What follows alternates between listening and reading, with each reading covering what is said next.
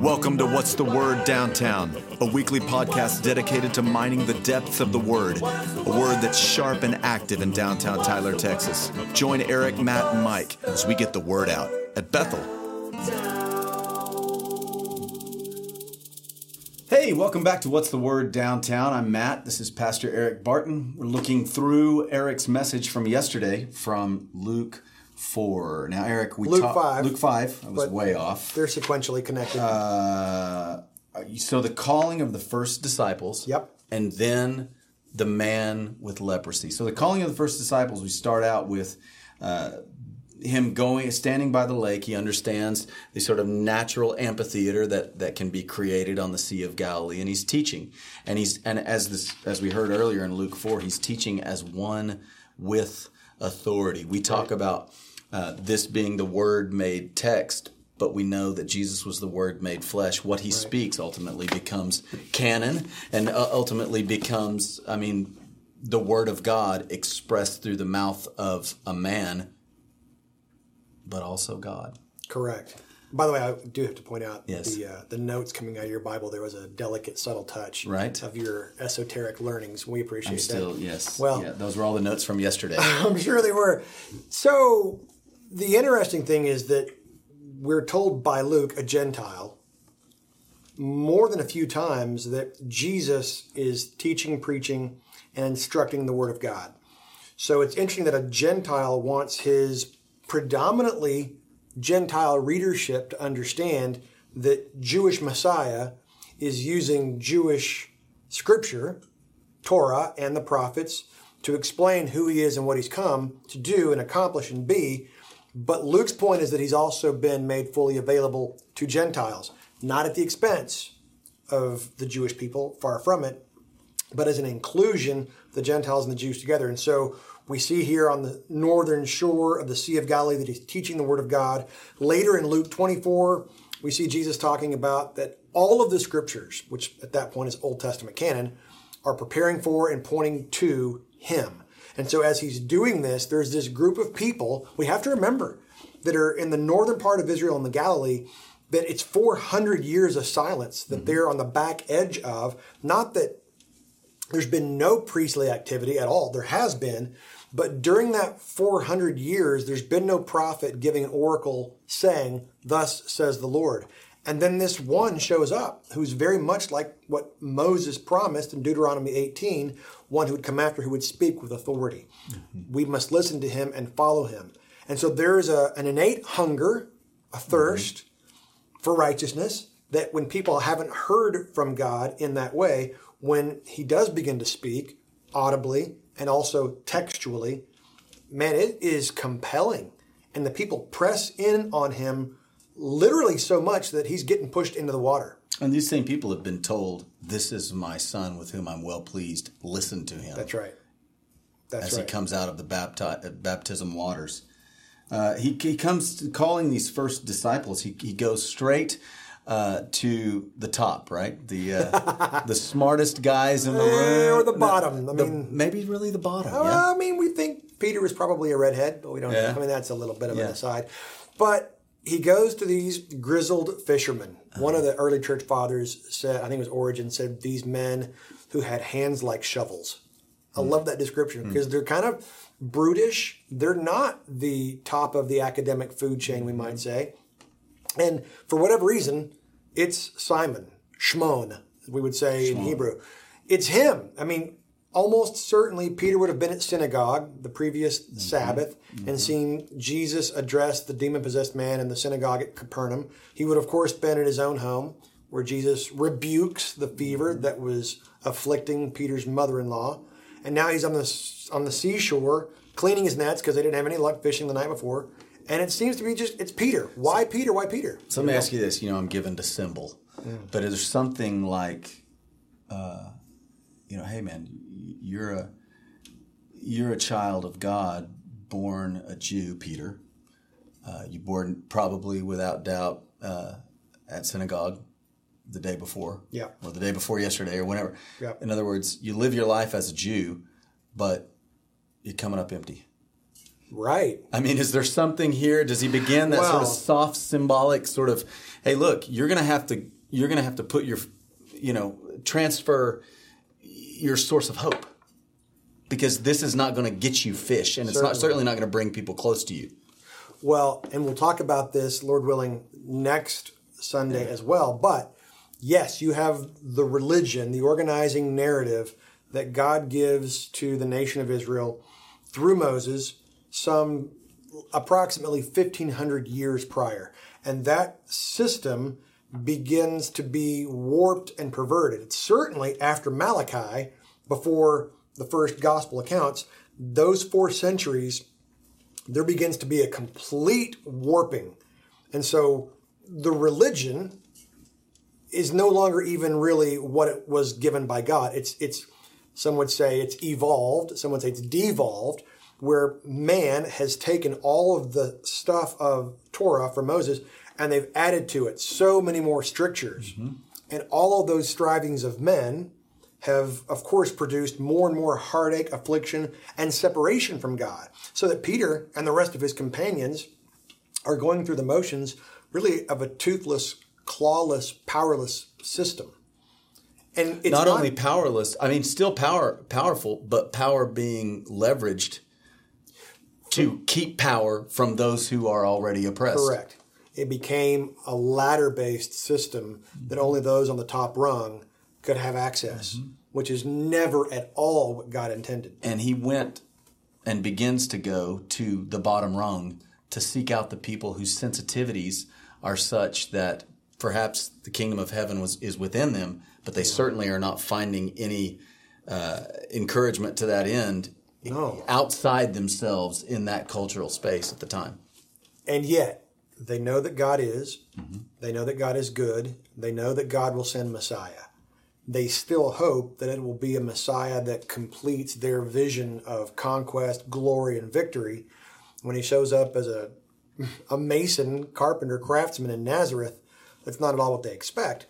And yet, what Jesus, of course, brilliantly, and in the leadership of the Holy Spirit is doing, is he's showing that the last Adam has come. First Adam, created in the image of God, but is almost immediately corrupt and fallen. The last Adam, who is the most full human, begins to recapitulate and redeem and sort of start this sunrise burst of goodness, grace, and glory, which is why I think we see him put out into the boat and teach what he does. And Peter's a captive audience right there. And then Jesus tells him to go fishing. Yeah, and it's like I'm thinking of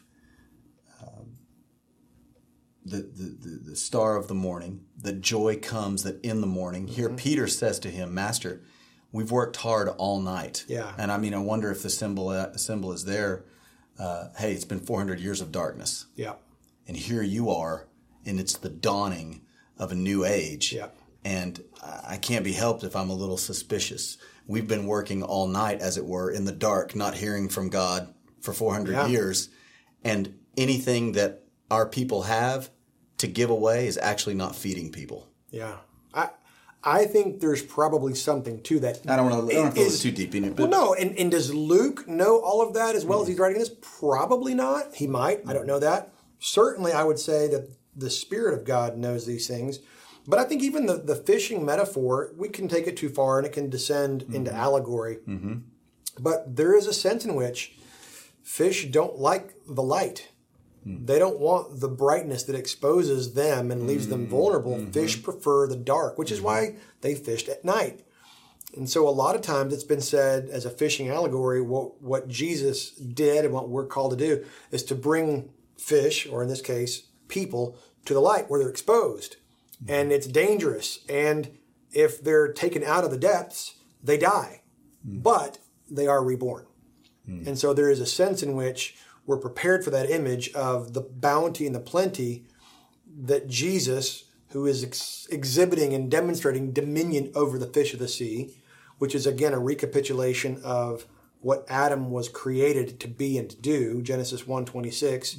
He created man in his image so that man would have dominion over the fish of the sea, the very first thing. Jesus arrives, this carpenter from Nazareth, the hill country for Pete's sake, See what I did there? He'd say. Gotcha. And tells him to go fishing. And Peter says, okay, boss, I've seen your power. I've seen what you've been able to do, but still not calling him Lord. And so we see all those symbols, metaphors bound up in this one simple act.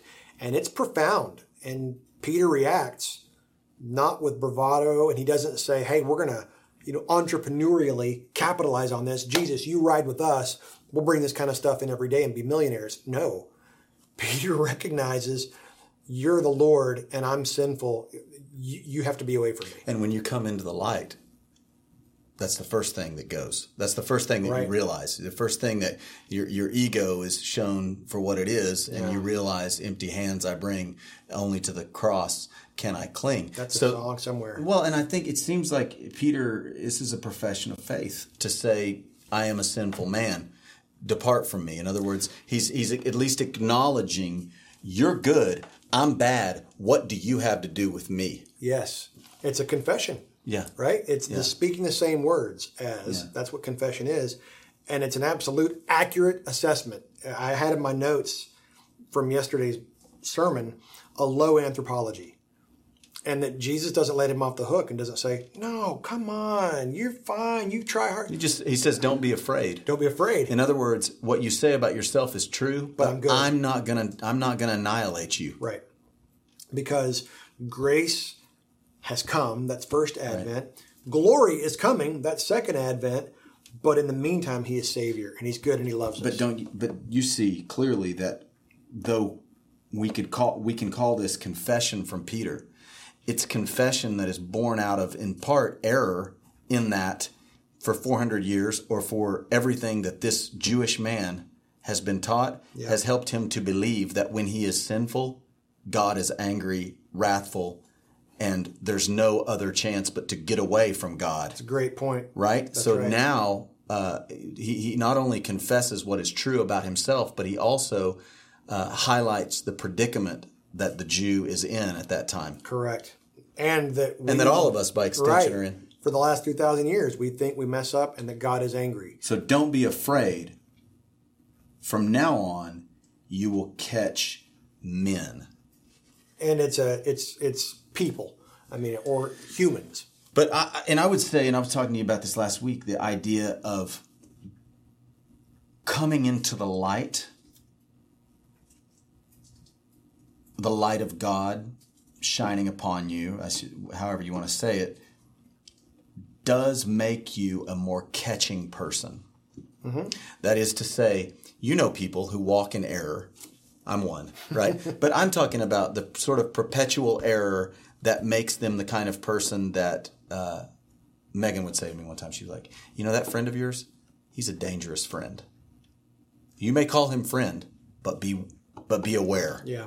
And that is to say, he's not a catching friend. He's not someone that's going to draw you to him in a. So do I get to guess who that was? No. It was you. Oh, I figured. Does Peter become a fisher of men? Yes, we know that he is going to become a catching person, but that does not happen throughout the ministry of Jesus. It does not.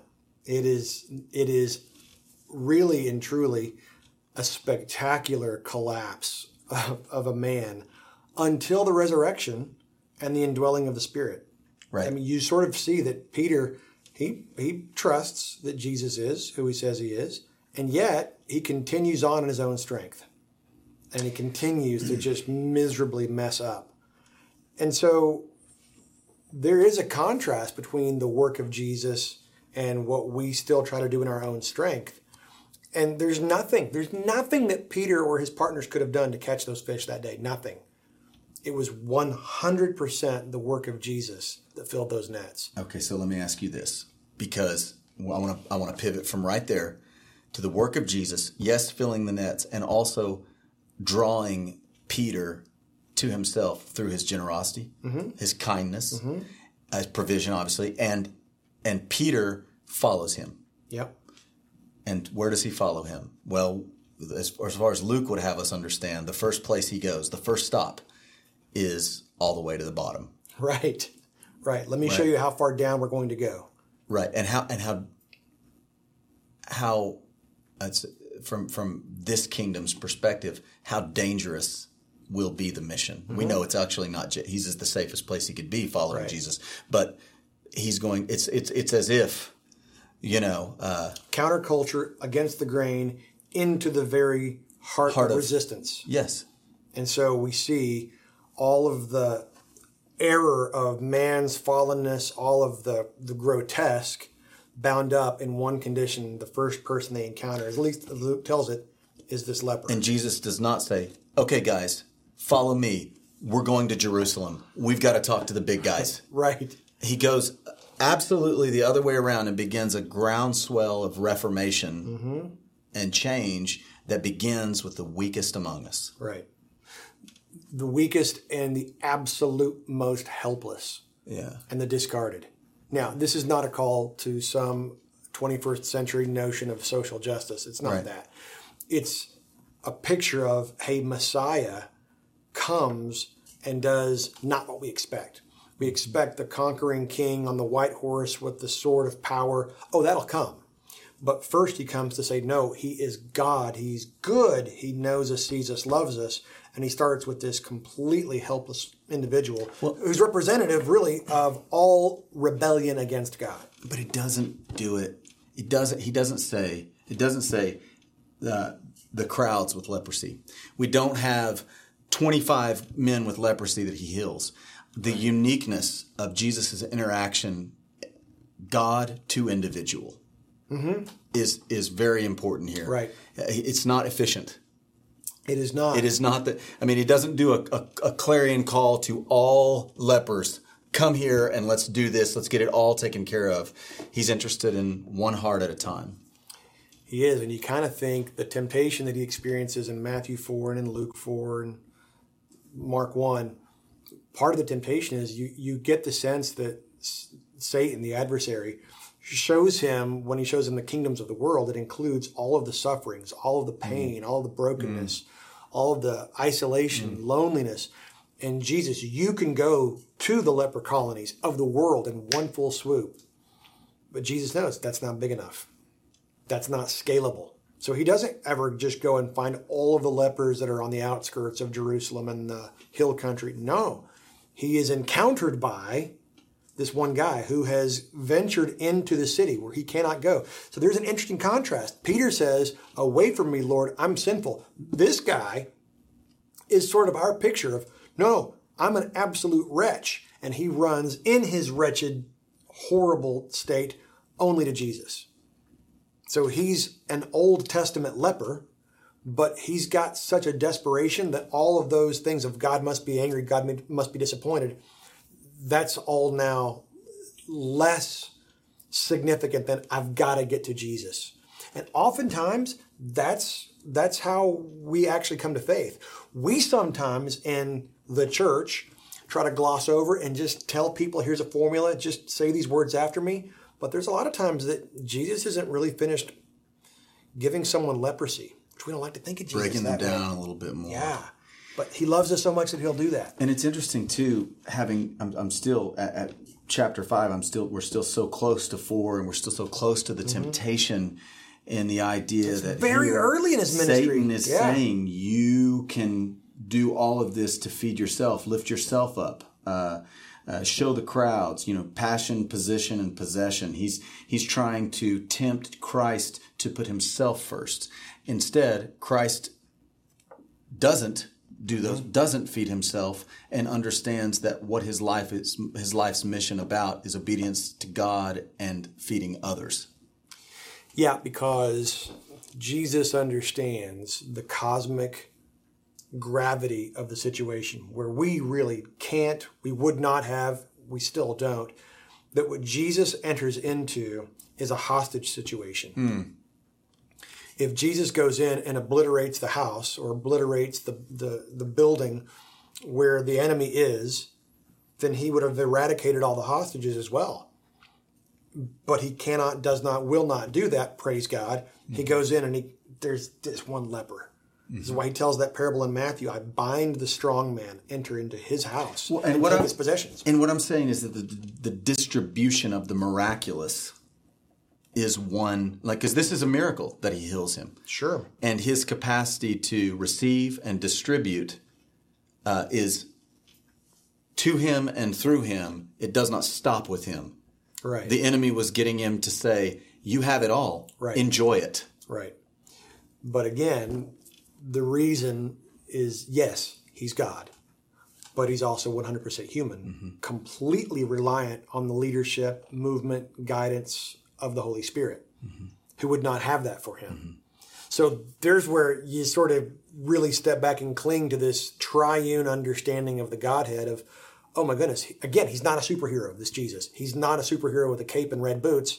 He's a human being that, yes, is also God, but in his earthly ministry, 100% reliant upon the Holy Spirit, which is a foretaste of who and what we are to be. Well, and sometimes we can't get there until we've had leprosy long enough. That's exactly until right. we've been helpless long enough, or at least until life has driven us to that precipice where we understand it's either Jesus or complete and total loss. Right. I mean, that's the pain of changing, or the pain of staying the same has to become greater than the pain of changing. Correct. And so the Holy Spirit's work upon us. Backwards, but anyway. Yeah. Anyway. We're going to have Mark right across the bottom put with a bouncing ball. That quote. Right on. But look at this. He says, if Lord, it's important, we always know, is how they address Christ is what follows is their predisposition toward him. If it's master, if it's rabbi, the rich young ruler says rabbi, not Lord. Correct. It's very important. This guy says Lord. He calls him Lord. He says, if you are willing. I love that it's almost a, the first question in the did God say, right? This is the first question in Genesis. And the enemy uses if several times in order to tempt. If you are the Son of God, we'll hear later, bring yourself down off the cross. Here, the man says if. It's almost like in that if is just enough of a mustard seed. Right. To unlock everything that, he doesn't say, he says you are Lord, but he doesn't presume upon the Lord's goodness or the Lord's bounty. Or the Lord's will. Yeah. Right. Or in some sort of way that would say, you doing good to me is predicated on the idea that somewhere down deep I think I might deserve it. I mean, he's basically laying himself prostrate before the Lord and saying, if, and we're going to hear, this is the way Jesus says in the garden when he says, if it be your will, let this cup pass.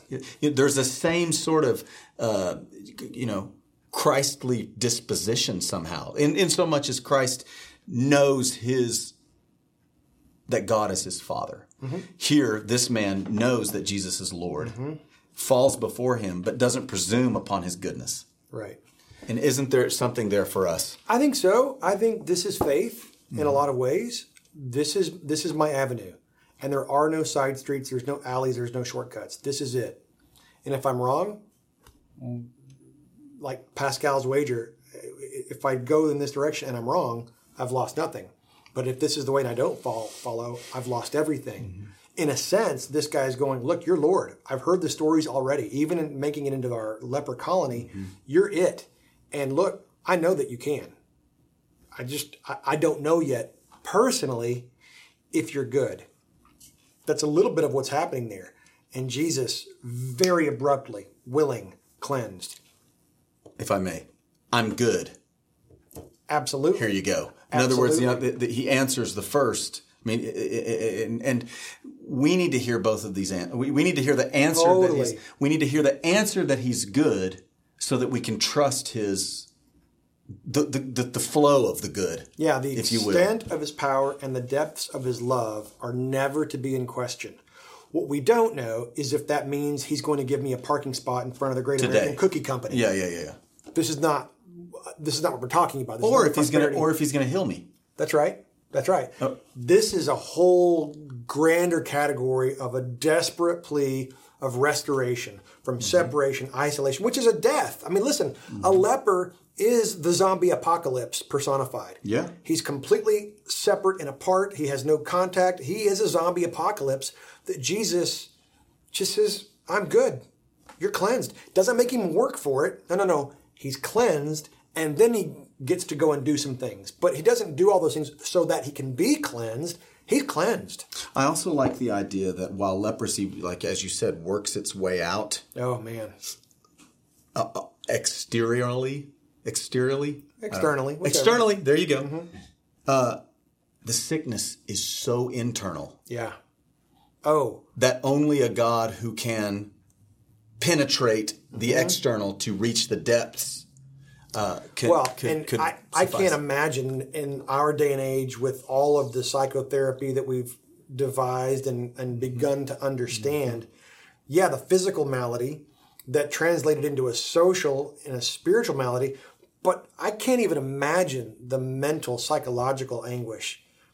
I mean, we don't understand the depths of what it is to not be capable of touch and sensation.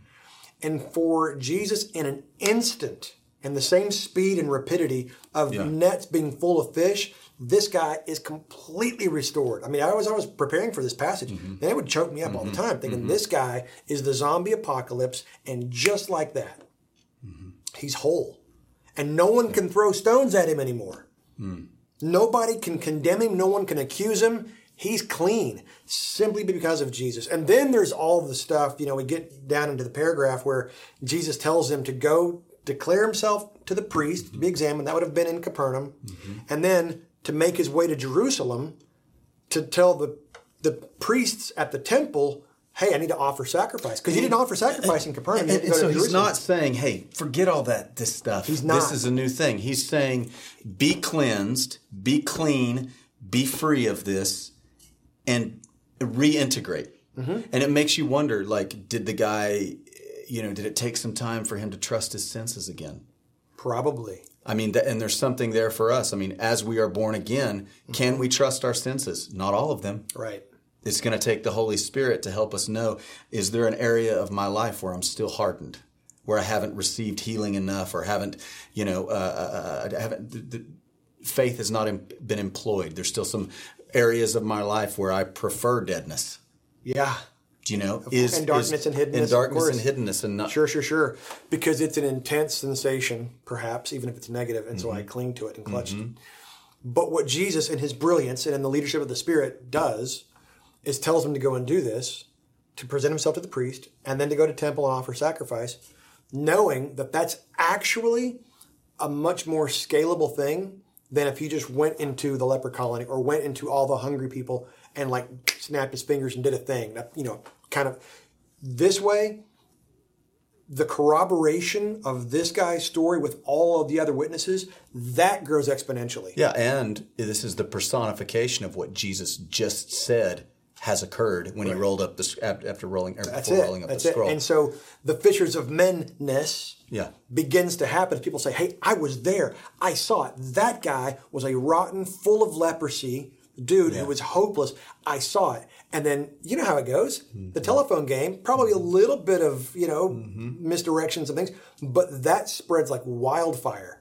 And so then there's the sacrifice that this guy is commanded to go and present to the altar at temple, that is such a wonderful picture that, by the way, Jesus would have told Moses and Aaron what to do with the sacrifice for a cleansed leper, which, by the way, and I mentioned this yesterday, so far as we know, nobody ever got cleaned from leprosy, ever.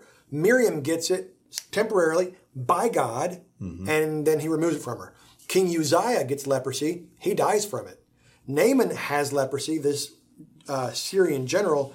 He has to dip in the Jordan River, this gross, dirty, nasty Jordan water 7 times. And he says, we've got bigger, fresher, cleaner rivers in Syria. And Elisha the prophet was like, that's not what it's about. Well, not only that, I mean, Prophet Elijah didn't even come out of the house, right? He wouldn't see him. Right, he just kind of dismissively. So it was a sense of first he had to overcome his ego of not being entertained, not being welcomed, but instead trust the word in this way that was given to Elijah. Absolutely. Well, so this guy goes and he gets to do the sacrifice, which, to boil all that down, is this wonderful, visceral picture of substitutionary atonement. Something innocent dies for the sake of the guilty, and it creates freedom and life, prosperity and blessing. It's a wonderful story to very early on mark the ministry of Jesus. And it sets the stage for, man, what's going to happen next? What's going to happen next? And for that, well, you got to come back next week. Well, and later when he's going to call these Pharisees and Sadducees whitewashed tombs, he is sending one who was filthy on the outside, but showed himself to be pure on the inside, and so much as he called on the name of the Lord, right, and all who call on the name of the Lord will be saved.